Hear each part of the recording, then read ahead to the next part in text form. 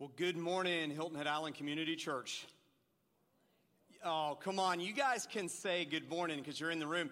Good morning, Hilton Head Island Community Church. Yeah, good to see you guys too. I've been waiting for that. Good morning back. Anyway, I'm glad that you're here. You guys who are here in person, thank you so much for being here. For those of you who are joining online, thank you so much for doing so on this special day. And why don't we give it up for Mike and Bonnie Newbold for all that they have done. Amazing, amazing. Amazing people who provided great leadership and great support. And I got to tell you, when we celebrate what we're celebrating today, at the center of that is Mike Newbold. He did so much. I'll explain that here in just a few moments. And today is a day for us to celebrate. Now, I didn't imagine 2 years ago when we began this journey called All In that we would be celebrating during a worldwide pandemic of biblical proportions, and that we would be, dealing with coronavirus. I thought today was going to be a day where we'd have to add a service, and it would be filled from, wall to wall, and we'd be having, balloons drop from the ceiling to celebrate all that God has done. But we're in a different circumstance. But we celebrate anyway. We celebrate regardless of what the circumstances are, and we give God glory regardless of what our circumstances are.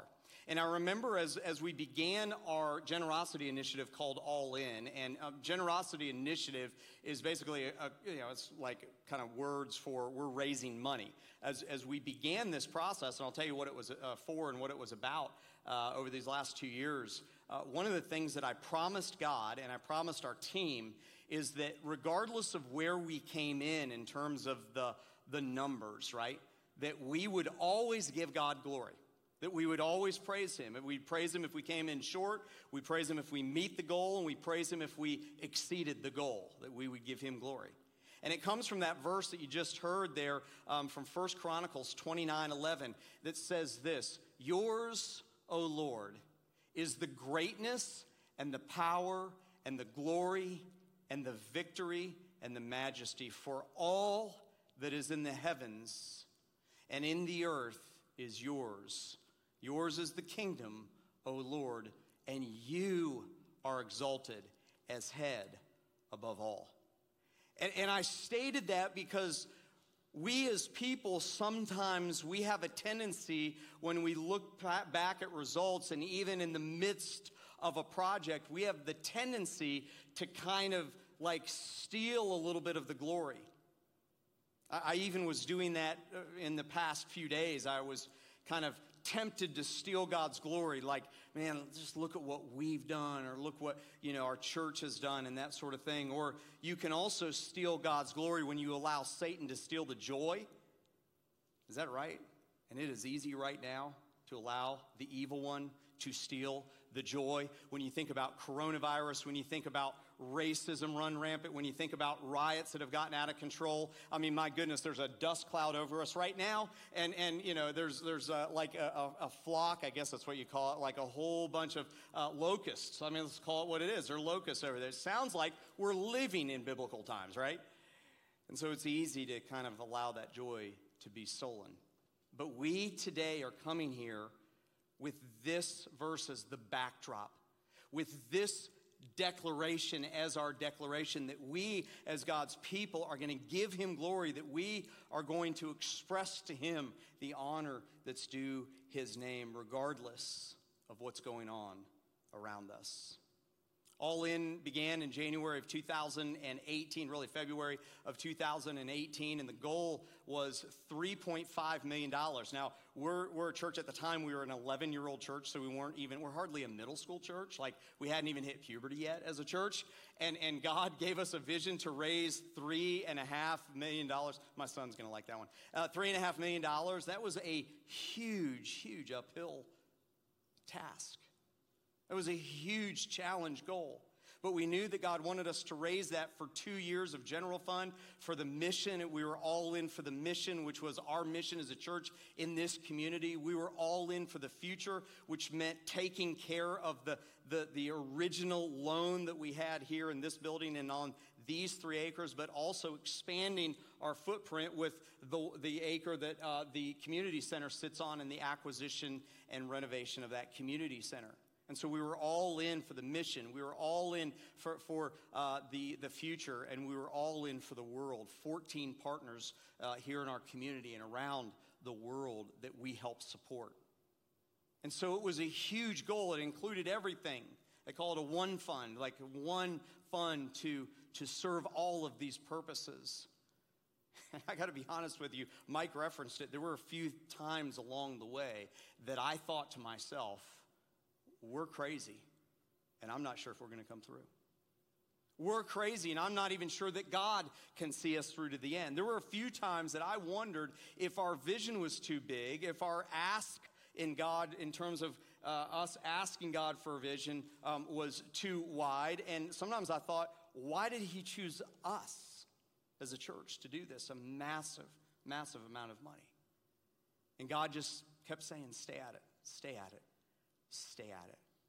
I've got it. And he does have it. And he does have it. And when I think about this idea of this massive challenge of raising $3.5 million to really set ourselves up for the future and to set our partners up for the future, I think about the nation of Israel, God's people. Because the nation of Israel has this story, this constant story of God calling them out into the unknown. In fact, Abraham, he was the one that, like, God said, hey, go that way. Have you ever had anybody in your life say, go that way, and not tell you how to get there, or not even tell you the destination? That's what happened with Abraham. And I'm sure his family thought he was crazy. But here we are today, and what do we sing? We sing Father Abraham, right? God turned he promised him that he would turn him into a great nation, and he did. And so Abraham went out into the wilderness, out into the unknown, seeking out the land, the promised land that God had given him. And so they go into Egypt, a family of 75 people, and don't realize that for the next 400 years, they're going to be slaves to the Egyptians. And so 400 years later, they emerge out of Egypt, God using this man named Moses to lead them out of the bondage that they were in into their freedom. After 400 years, 75 people became over 1 million people. In fact, most experts believe that it was probably closer to like 2 million people that came out of Egypt. 2 million Jewish people, God's people, who went out of the bondage, who were released from the bondage because of a series of things that God did that were amazing. And so we have the story of Moses leading them out into the wilderness, and they probably thought, well, we've got just a short journey to the promised land now because the slavery's behind us. God had a whole different thing. They had a whole different thing, and they spent 40 years wandering in the desert. And over the course of those 40 years wandering in the desert, heading towards the promised land, there were times when they didn't have water, and there were times when they didn't know what their food situation was going to be, and there were times that they didn't know who it was who was leading them. They couldn't find God in their midst. There were times that there was no food and no water and no leader. And you know what happens when 2 million people have no food, no water, and a leader they can't discern? Complaining. And they complained. They complained to Moses. They complained to God. And they just kept wandering and wandering and wandering in the desert. And Moses even has a couple situations where he begins to doubt God. In fact, so much so that God didn't allow him to see the promised land. But there was a new leader who would rise up, and his name is Joshua. And if you have your Bibles, I want you to turn to Joshua chapter 4, because I believe what happens to the nation of Israel here in Joshua chapter 4 is a great parallel to what we have been through. And maybe even sets us up to where God is taking us as we celebrate and bring all in to a close. See, there was this nation of Israel after 400 years and after another 40 years of being in bondage and then wandering in the desert, and they're on the Jordan River, and across the Jordan River is the land that God had promised them. Imagine being an Israelite during this period of time. Imagine being one of the children of Abraham, thinking the land's right there. It's across that river. It's right there. We can see it, and we can like sense that it's right there. We might even be able to smell it. And so we see in Joshua chapter 1 that God tells Joshua to be strong and courageous. I got great things for you. Obey the law. He then tells them that they need to send spies, and they send spies, and the spies come back and they're like, there are giants in the promised land. This is a problem. There's things in the promised land that we're not so sure of, and the spies come back, and so then God does an amazing thing, and in chapter 3, the whole nation of Israel crosses the Jordan River because Joshua and God's people listened to what God said, and they obeyed what God told them, and they crossed the Jordan River on dry land. Now, that was an interesting thing under normal circumstances, but this particular time of the year that this group of people, remember, millions of people crossed the Jordan River, it was during harvest time, and the river would have been at its banks and over, and it would have been flowing strong. And this would have been the time of year that you'd be like, yeah, we need to probably wait until the dry season to cross the Jordan. But God had different plans, and God was about ready to show his glory and show his might. And he told Joshua to instruct the priest to go down, and as soon as the priest's feet hit the waters of the Jordan River, it dried up just like the Red Sea had 40 years earlier. And all the people crossed to the other side. And they got to the other side, and the priests were instructed to stay back with the ark, and that they crossed on dry land, and they get to the other side, and God commands Joshua to pick 12 men to go back into the river and find 12 stones to pick out to create a memorial. And imagine if you were one of those 12 men from one of those tribes. You've just crossed this body of water that's a raging river, essentially. And Joshua goes, hey, God told me to send you back in to get the stone. I'd be like, really, Joshua? Come on, man. We already did this once. Do we have to do this again? Really? But they do. They obey Joshua, who obeys God. And they pick 12 stones. And they begin to set these stones up as a memorial. And I want you to look at Joshua. We're going to take a look at verses 6 and 7 of chapter 4 and then skip down to verses 20 through 24. God says that this memorial, this group of stones that they had collected from the middle of that dry river, that this may be a sign among you when your children, the next generation, he says, in time to when your children ask in times to come, what do these stones mean to you? Then you shall tell them that the waters of the Jordan were cut off, so that these stones shall be to the people of Israel a memorial forever. And so they set up these stones as a memorial of what God had done. And once the priests pass over that Jordan River in the Ark of the Covenant, the river goes back to its flowing state like it was before. God had done a miracle with the nation of Israel upon entering the promised land, just as he had done a miracle when they left their bondage. And that's when God shows up in the most obvious way, is when we are down to our last dollar. It's when we are down to our only hope. It's when we are at the point where the future looks impossible, because our God is a God who deals in the realm of what is impossible. See, we can solve what is probable, or we can solve what we view as possible. We can take the numbers and line them up, and it makes sense on paper. We can accomplish that on our own. I mean, not me specifically, because I stink at math, but you can. A lot of you can, right? But it's when we're faced with the impossible that we need God to show up. And he showed up. And he provided. And imagine what it's like for someone who's maybe one of those children of Abraham who knows the stories of the 400 years. They know the stories of the bondage. They know that God had promised generations ago, had promised that that he would make Abraham into a great nation, that he had land, specific land for him, and that people would be blessed by him. And there's no way, as you think back about that covenant, that promise that God made to Abraham, that it would come true. But now it is, because you're in the land. And imagine if you were one of those people whose feet touched for the first time the land that God had promised so long ago. What an amazing thing that would have been, to be a part of that. To know that I'm going to camp out tonight here for the first time in the land that God had promised us.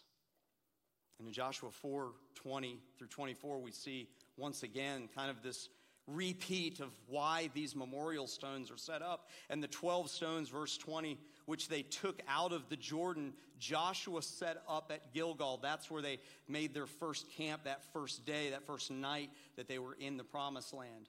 And he said to the people of Israel, when your children ask their fathers in times to come, what do these stones mean? Then you shall let your children know Israel passed over the Jordan, this Jordan, on dry ground. For the Lord your God dried up the waters of the Jordan for you until you passed over. As the Lord your God did to the Red Sea, there's the reminder, which he dried up for us until we passed over, so that all the peoples, listen to this, church, so that all the peoples of the earth may know that the hand of the Lord is mighty, that you may fear the Lord your God forever.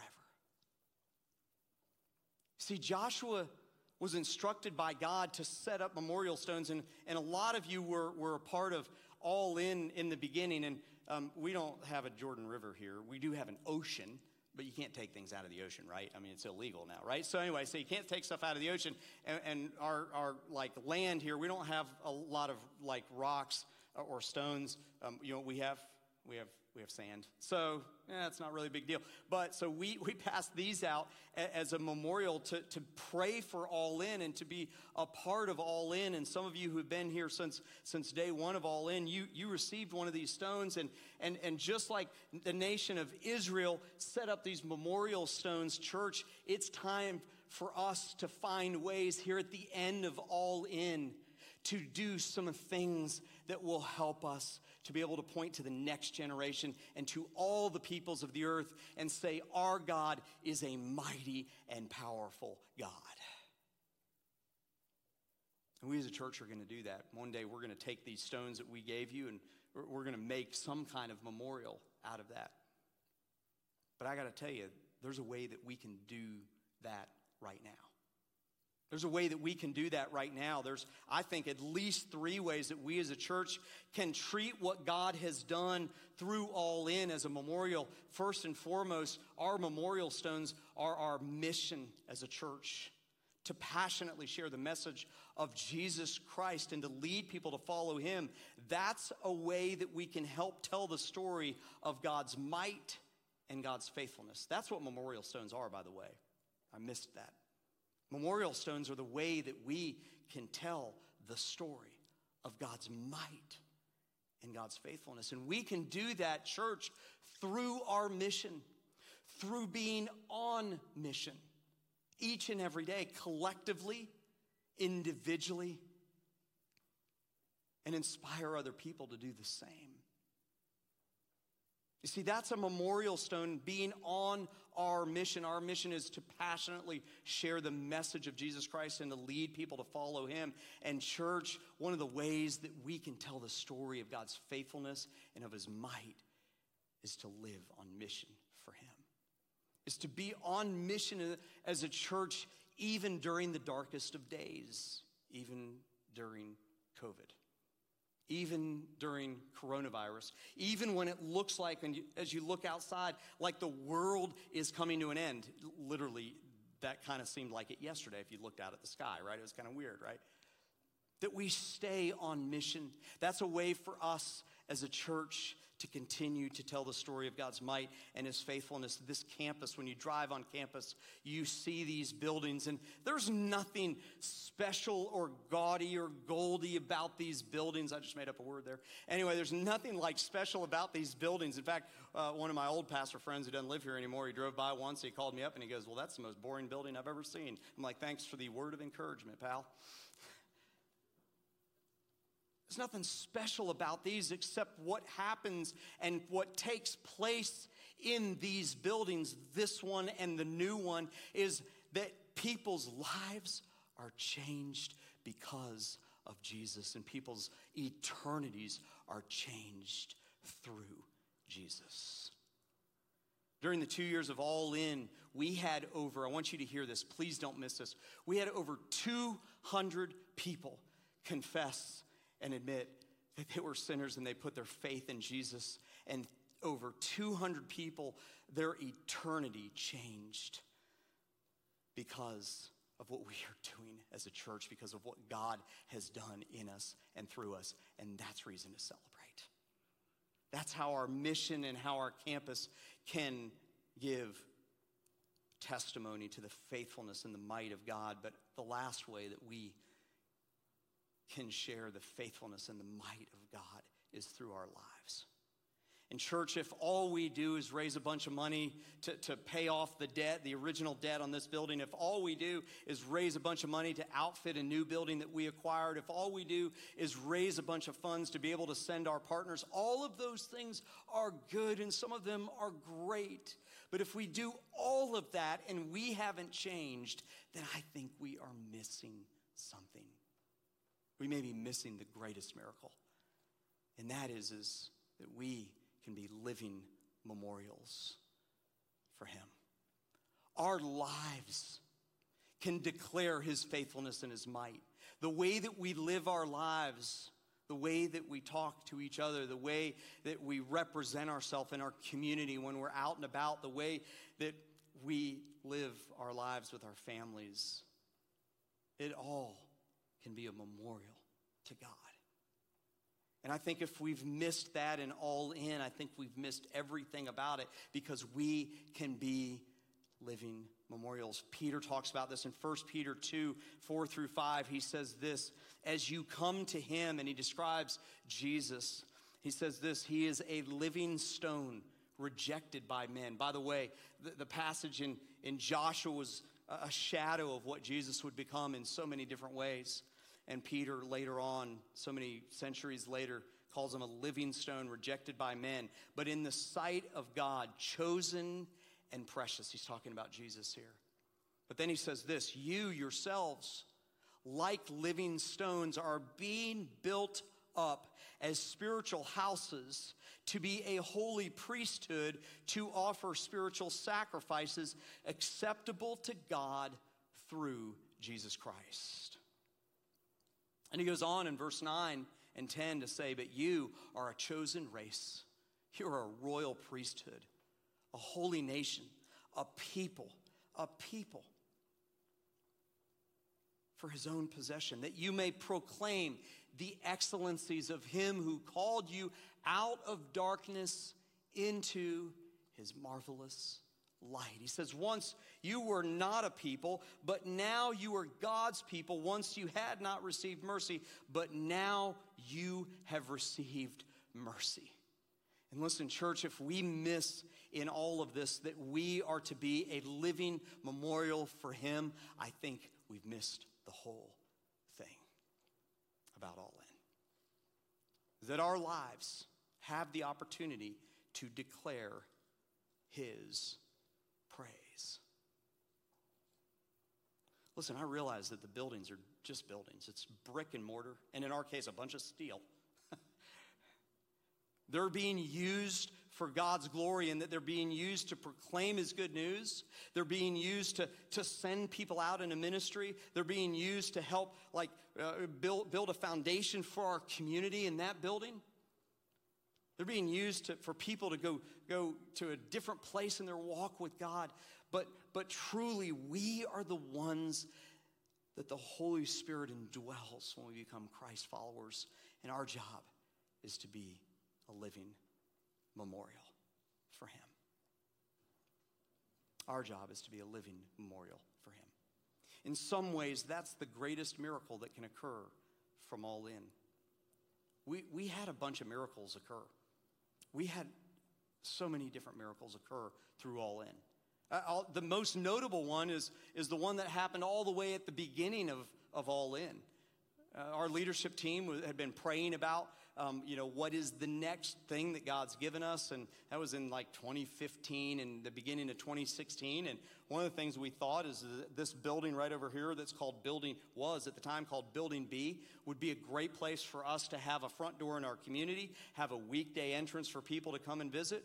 We thought it would be great, right? And so I went and met with one of my friends whose son plays soccer with my son, and he's an executive there, and I met with him, and I said, hey, what do you guys think? Would you be willing to lease it or for us to purchase it? And he says, there's no way we'll ever give up that building. No way. And there was half of me that kind of walked away sheepishly, and there's half of me that's like, we'll see. We'll see. So a few months went by. In fact, I think about 6 or 8 months went by. And as we were praying, we just felt like God was telling us to go back and ask. And I remember telling my friend, hey, listen, I'll never leverage my relationship with you on the soccer field to talk about work and business and stuff. And so I went to him and I'm like, hey, remember that time I told you I would never leverage my relationship with you to talk about work and stuff? Right now, I'm going to leverage my relationship with you to talk about work and stuff. So I said, let me just take another shot at it. Would you guys ever be willing to give up Building B for us to buy or to lease? And he goes, you're not going to believe this, but last night the board voted to give me permission to start selling stuff off. That is a miracle. And it was one of the major signs that God was saying, Hilton Head Island Community Church, go for it, but also go for the other stuff. A miracle like a kid in Belize, Kevin Zib, who's one of our contacts in Belize that helps us out when we're in Belize, and we wanted to purchase a church down there and really be involved in starting a church. Little did we know that Kevin, the guy that was showing us around, God was birthing the dream of a church in his heart, and we were a part of raising the first dollars to help Dunamis Ministries, which is down in Belize. We were part of helping a church. It was different than what I thought, but God had better plans. And by the way, in less than a year, they're killing it. It's so cool to see. Miracle after miracle after miracle.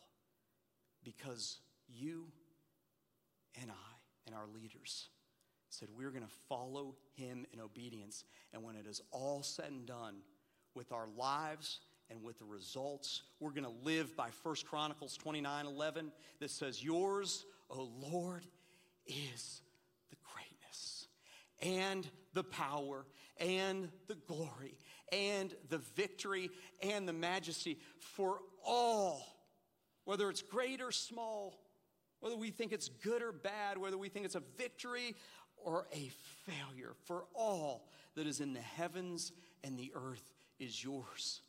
Lord, yours is the kingdom, and you are exalted as head above all. And I know some of you are like, hey, I came here to hear the results.